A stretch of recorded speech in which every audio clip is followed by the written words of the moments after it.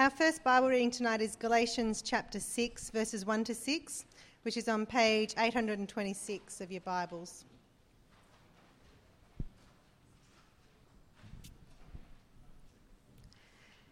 This is Galatians chapter 6, starting at verse 1. Brothers, if someone is caught in a sin, you who are spiritual should restore him gently. But watch yourself, or you also may be tempted. Carry each other's burdens, and in this way you will fulfill the law of Christ. If anyone thinks he is something when he is nothing, he deceives himself. Each one should test his own actions. Then he can take pride in himself without comparing himself to somebody else, for each one should carry his own load. Anyone who receives instruction in the word must share all good things with his instructor. Our second reading today will come from Matthew chapter 7 on page 685 in your Pew Bibles. We're starting at verse 1 through to 12. Matthew chapter 7. Do not judge, or you too will be judged. For in the same way you judge others, you will be judged, and with the measure you use, it will be measured to you. Why do you look at the speck of sawdust in your brother's eye and pay no attention to the plank in your own eye? How can you say to your brother, let me take the speck out of your eye, when all the time there is a plank in your own eye? You hypocrite! First take the plank out of your own eye, and then you will see clearly to remove the speck from your brother's eye. Do not give dogs what is sacred. Do not throw your pearls to pigs. If you do, they may trample them under their feet and then turn and tear you to pieces. Ask and it will be given to you. Seek and you will find. Knock and the door will be opened to you. For everyone who asks receives, he who seeks finds, and to him who knocks the door will be opened. Which of you, if his son asks for bread, will give him a stone? Or if he asks for a fish, will give him a snake? If you then, though you are evil, know how to give good gifts to your children, how much more will your Father in heaven give good gifts to those who ask him? So in everything, do to others what you would have them do to you, for this sums up the law and the prophets.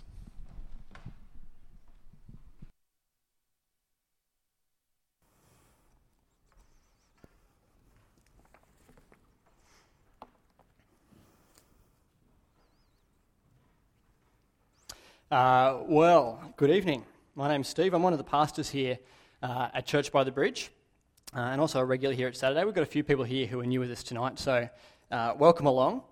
You've joined us towards the end of a series when we've been looking at one of the most famous sermons that Jesus has preached. It's called the Sermon on the Mount, and it's a sermon where Jesus explains what it looks like to live as part of his kingdom.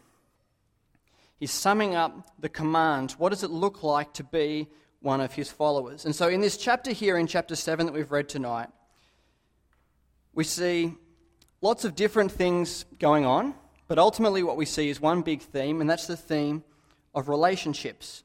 Jesus has turned his attention in chapter 7 to relationships.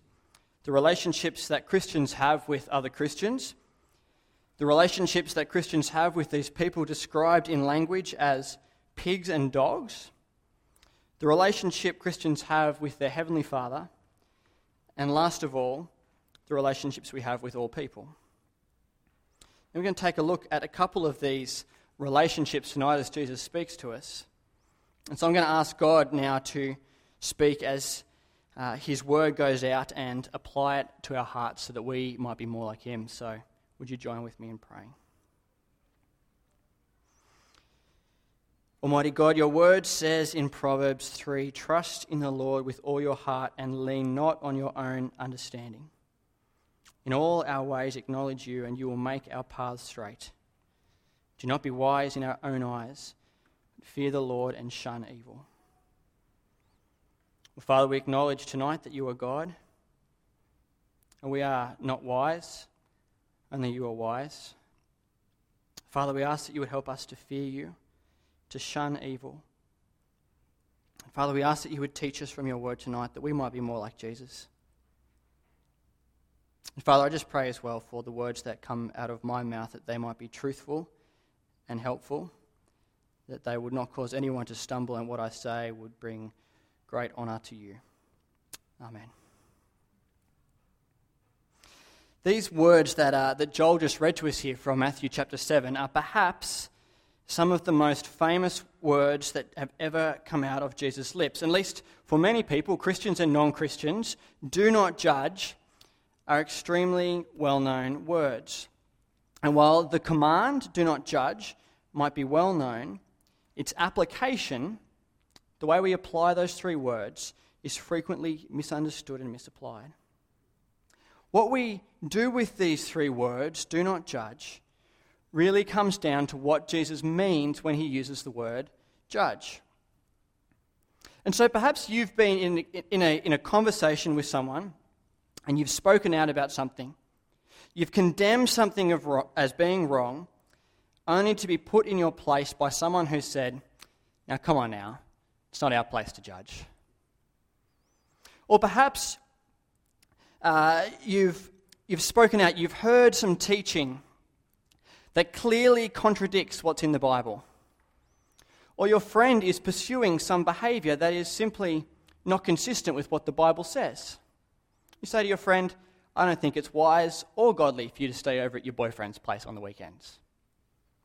And then your friend says, "Who are you to judge me?"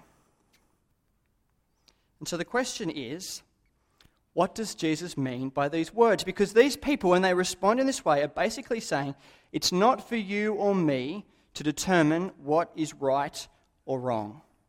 That's not a decision that we can make. And so is Jesus suggesting that Christians should deny what is right and wrong?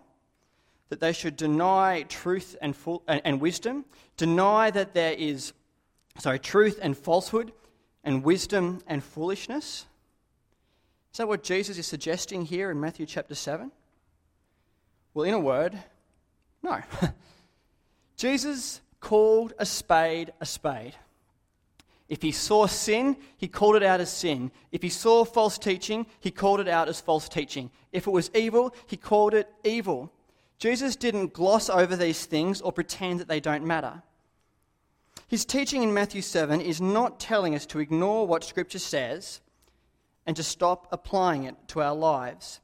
Because as we look at his teaching in context, we see that Jesus' call here isn't a call to stop caring about sin. It's not a call to stop acknowledging that sin exists, but instead to change our attitude and our approach to it when we spot it in others. Take a look with me at verse 3. Jesus says, "Why do you look at the speck of sawdust in your brother's eye and pay no attention to the plank in your own eye? How can you say to your brother, 'Let me take the speck out of your eye,' when all the time there is a plank in your own eye? You hypocrite." Jesus he's condemning hypocrisy. He does that throughout the Sermon on the Mount. He's condemning people who are harsh and critical, people who stand in judgment over one another without facing up to the sin that exists in their own life. These are people who are acutely aware of the specks, the tiny wrongs, the sin and errors that they see in the life of others, but are blindingly unaware of the seemingly obvious sin that exists in their own life. And so the question at this point is, does that describe you? Are you judgmental, quick to criticise? Have you got a keen sense for noticing when someone has done the wrong thing? Does your focus on the faults of others blind you to your own? Jesus goes on to give two reasons why we must not be harsh and critical judges of each other. First of all, as we saw from verse 1, judgment results in judgment.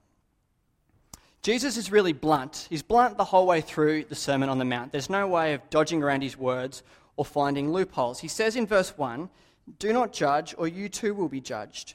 For in the same way you judge others, you will be judged, and with the measure you use, it will be measured to you." There's strong words from Jesus, but Jesus has been making clear throughout this whole sermon how people are to live as part of his kingdom. And so Jesus is saying that the way that we live, and in particular here in this passage, the way that we relate to each other, shows whether or not we get what it means to be part of the kingdom. It shows whether we really understand what it means to live as God's people. Because let's face it, we were people who should have received God's judgment and condemnation. That was what we deserved. And if God had given us the judgment and condemnation that we rightly deserve for our sin, we would be in no place to complain. We would just have to put our hands up and say, "You got me. You're right, I deserve it." But instead of pouring out his justice on us, God poured it all out on his Son. We didn't see any of that judgment or condemnation. Jesus got it all. We didn't get what we deserved. We deserved judgment, and what do we get instead? We got mercy and we got forgiveness. And so the kingdom of heaven, this kingdom that Jesus is speaking about, is full of people who receive what they didn't deserve. It's full of people who deserve judgment and got mercy and forgiveness instead. And so, brothers and sisters, as people who have received mercy, how can we cast judgment on one another? How can we be harsh and critical to each other when that is the opposite of how God dealt with us? And so when we act in this way, we are showing that we don't really get what the kingdom is about and what it cost for us to become a part of this kingdom. And so Jesus has a warning that if we judge, we should expect judgment with the same measure that we used when we judged. John Stott uses a courtroom illustration to drive this home and to make us feel particularly uncomfortable. He says, if we enjoy occupying the bench, we must not be surprised to find ourselves in the dock. If we enjoy judging others, we must not be surprised to find ourselves judged. And so, brothers and sisters, as people who have received mercy and have been saved from God's judgment, we ought not to judge one another. The second reason that Jesus gives for not standing in this hypocritical and harsh judgment of each other is that it makes us unable to help each other, and we need to help each other with our sin. Take a look at verse 5. Jesus says again, "You hypocrite, first take the plank out of your own eye, and then you will see clearly to remove the speck from your brother's eye." See, what Jesus is condemning is hypocritical judgment. But he doesn't renounce the responsibility that Christians have to each other. He is condemning us being hypocritical and harsh in the way that we judge each other, but he's still saying we've got a responsibility to each other here as Christian brothers and sisters. Why? Well, the speck in your eye doesn't belong there. If that speck remains there, like any splinter in the eye, it could go on to cause long-term damage. The sooner we get it out, the better. And in the same way, sin doesn't belong in our lives. And it's dangerous. And if it continues to exist, it could harm us. And so it needs to come out. But an eye surgeon who has a massive plank in his eye is not well equipped to perform this kind of delicate surgery.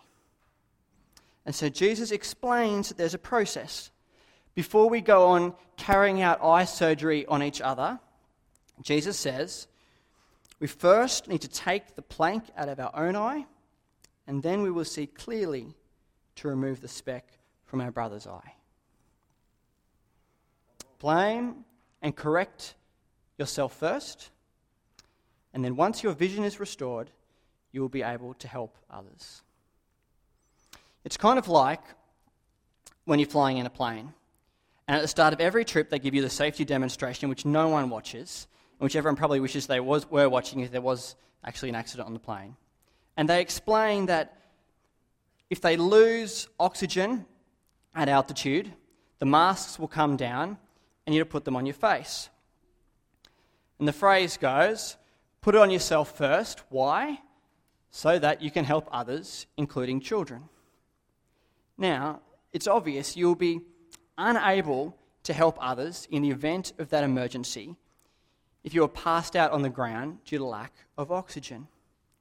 And in the same way, until we have pulled that plank out of our own eye, we will be ill-equipped and unable to help others who are struggling with sin. What happens if we follow this process that Jesus suggests of self-examination and correction? Well, surely our whole attitude and our approach to each other will change. One of the early church fathers, Chrysostom, explains that after dealing with ourselves, we will be able to appropriately correct each other. He says, not as a foe, not as an adversary exacting punishment, but as a physician exacting medicine. That's the approach that we take. We come alongside each other, not as judges condemning one another, but as doctors who have performed that very same surgery on ourselves. And we know how painful that procedure can be. And so gently and carefully, with great tenderness and compassion, we walk up and are able to remove that speck from our brother or sister's eye. Do you see the beauty of Jesus' teaching here in how we can relate to each other?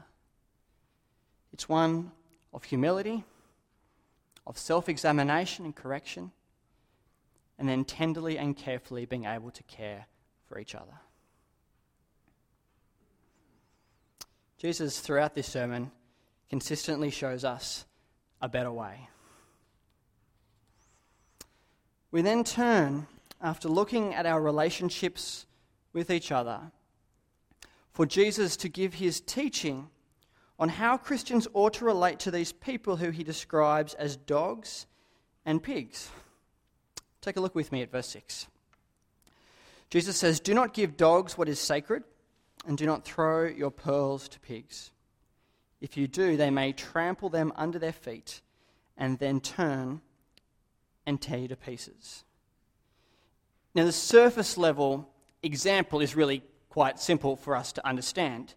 If you had pearls or an engagement ring or your Tiffany bracelet or iPad or whatever it is that's precious to you, you wouldn't run down to Taronga Zoo, jump the fence in the pig pen, scatter it out on the ground and step back and watch. What you have, those precious pearls, are far too valuable to just throw before swine, only to be trodden on and destroyed by their hoofs, and for the pigs then to turn and destroy you in the anger that you hadn't actually provided them with food.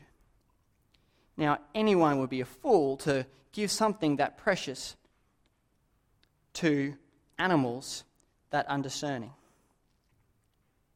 And Jesus is saying here that the same goes for the good news of the kingdom. In several places, Jesus refers to this good news, this gospel, as a precious pearl, a precious, priceless treasure that is to be treated as such and not thrown around carelessly and indiscriminately. And so, of course, the tricky question is, who are these people that Jesus describes as wild, violent, and dangerous dogs and pigs? Let's be clear here, firstly, what Jesus is not saying. Dogs and pigs is not some generic term that Jesus uses to describe people who aren't Christians. Jesus makes it so clear that his whole purpose, his driving desire in becoming human just like us, and then dying on the cross, was so that people who are his enemies could become his friends. If Jesus was going to wait for us to come and fall in love with him, he would never have arrived. That day would never have come. The Bible makes clear, Jesus makes clear, it's the sick who need a doctor, and Jesus came to heal the sick and to free the prisoner, and it's God's enemies who need to hear the good news of the gospel. And yet, discernment is required because persistently sharing the gospel with some people is akin to throwing something precious in front of a wild animal.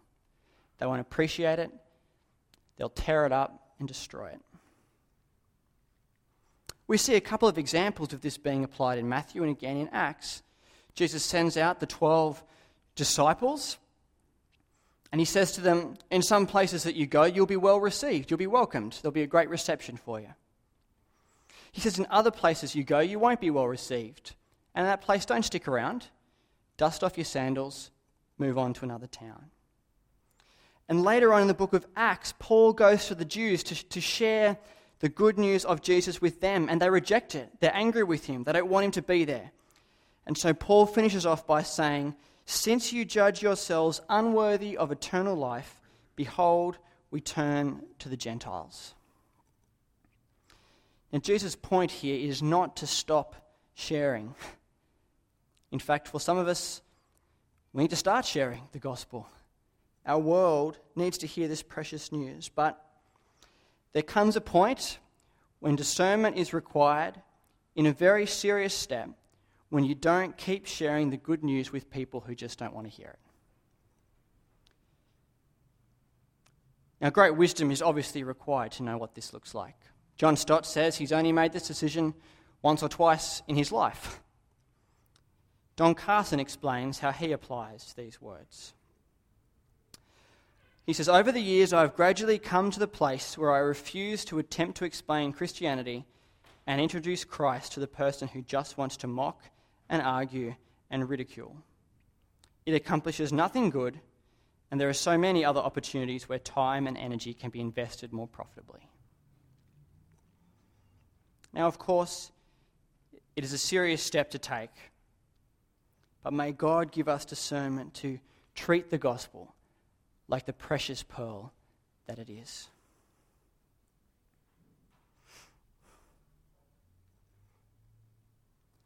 You know, some people, when we read through the Sermon on the Mount, kind of rub their hands together with glee and are kind of pleased because they say it's like a to-do list. It's something meaty we can get our teeth stuck into. You know, Jesus tells us some things to avoid, some things that we should do, and he gives us a practical list of applications, how to be Christians. But as I read the Sermon on the Mount, as I see the behaviour that marks the lives of God's people, it strikes me that this is less of a to-do list and more of a can't-do list. I mean, how do you do these things that we have been looking at in the last few weeks? Not judging, but showing mercy. Forgiving those people who have sinned against us. Serving God as if he is the only one who is watching us. Refusing to let our money be our master, but trusting God to provide all things. Loving our enemies. Avoiding in our lives the slightest hint of lust or anger. Being people who are meek, merciful, and pure in heart.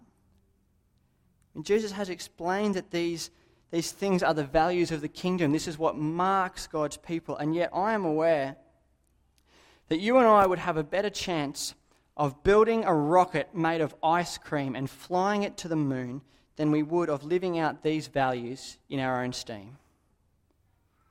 And the whole sermon should drive us to the point of needing God's help. And as I read these chapters, 3 words come to mind. God help me. God help me. And you know, right on cue, here in chapter 7, verse 7, God replies, "I'd love to. Just ask." Take a look with me. Jesus says, "Ask and it will be given to you, seek and you will find, knock and the door will be opened to you. For everyone who asks receives, he who seeks finds, and to him who knocks the door will be opened." Now these words have been misapplied perhaps even more often than those words of Jesus about not judging one another. And so for many, prayer has become some kind of crude blank check to get from God whatever we want. But can you see what the context, can you see where Jesus is saying that, how that helps us to understand what's going on? Because rather than Jesus being our ticket to buying a 3-bedroom house on the lower North Shore, or finding a husband, or being promoted, prayer is in fact the comfort and assurance that Jesus will give us the help to do what is most important in this life, and that is to live out the values of his kingdom. We cannot do this with sheer willpower and gutsy determination, and nor does Jesus expect us to, because he has given us bold, clear promises that our asking, seeking, and knocking will be rewarded. And in fact, to reinforce the point, Jesus says the same thing in 2 sentences. He repeats himself: ask, seek, knock. Everyone who asks receives, he who seeks finds, and to him who knocks the door will be opened. He's repeating his promises to make his promises clear. If you want the values of the kingdom to become a reality in your life, you just need to ask me. I will help you. And so, do you find yourself harshly judging others? Ask God for help. Do you desire the praise of others more than the praise of God? Ask God for help.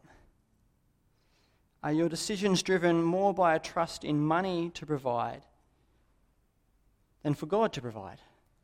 Well, ask God for help. Do you lust after men or women committing adultery in your heart? Ask God for help. Are your enemies difficult to love? Ask God for help. Now, our prayer really reveals a lot about us. Take a look at your prayers and you will soon discover what you value and what you think is most important. Because when we pray, we reveal where we know we are weak and where we are helpless and where we are in need of God. When we pray, we bring before God our needs. And so when we look at our prayers, we see what we think we need and what is really important to us in our lives. What are our priorities? What are our values? And so the question that is posed to us after these words from Jesus is, are we praying for the values of the kingdom? Are we seeking God's help to be like him, to live as we ought in the kingdom that we have the privilege to be a part of? Are our prayers consumed with asking and seeking and knocking to be more like God? Or are other priorities and values reflected in the words that we offer up to God in our prayers each day? What do your prayers reveal about the priorities in your life? As Jesus here gives us great confidence to pray, great confidence to ask God for these values to be a reality in our life, he also reminds us of God's goodness. Take a look at verse 9. Jesus says, "Which of you, if his son asks for bread, will give him a stone? Or if he asks for a fish, will give him a snake? If you then, though you are evil, know how to give good gifts to your children, how much more will your Father in heaven give good gifts to those who ask him?" Jesus' words are a balm. They are a wonderful reminder because I think this is what Jesus is saying here, that he knows that sometimes we think that if we take Jesus too seriously, we worry it'll be bad for us. We worry if we seriously pray about the values of the kingdom being a reality in our life, about being more like Jesus, we worry that life might not be great as it is right now. So perhaps you worry that if you ask God to help you love your enemies, God will make your life miserable and full of difficult people.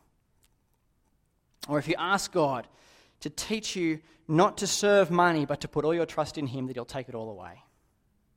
I mean, are these some of the prayers that come in the back of our mind? Are these some of the worries that consume us? I know if I ask God for patience, I'll be in a traffic jam for 4 hours getting to work in the morning. If I ask for humility, my pants will fall off in the middle of preaching.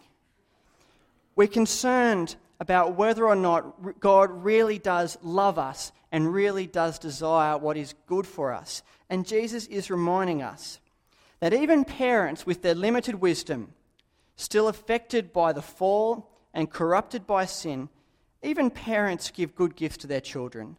They would never give a stone or a snake when their son or their daughter asks for food. What kind of cruel, sadistic parent would do that? And Jesus uses his classic "how much more" argument to explain that God is nothing like a parent. He is infinitely greater and more loving, even than the best parent.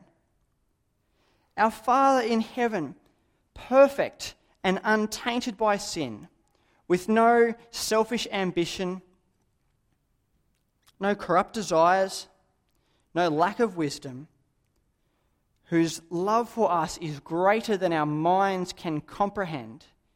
If He poured out all His love into our mind, it'd explode in a mess. We cannot handle the love that God has for us. How could that God give us anything other than good things? And this is what Jesus is reminding us, that we do not need to worry. We can ask God boldly because He provides for His children and He is incapable and unwilling to give them anything other than what is good. The teaching from the Sermon on the Mount must drive us to pray. We see these values of the kingdom, and Jesus shows us a better way, but a way that we cannot pursue on our own.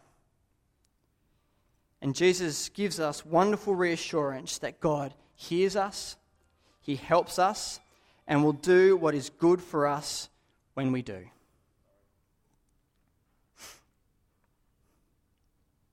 And so, what better way to conclude than to respond to God's word now in prayer? Let's ask that the values of the kingdom would be a reality in our life, that our prayers might reflect what is truly important, and that God will give us strength to live out His kingdom in this world. So Paul is now going to come and lead us in prayer.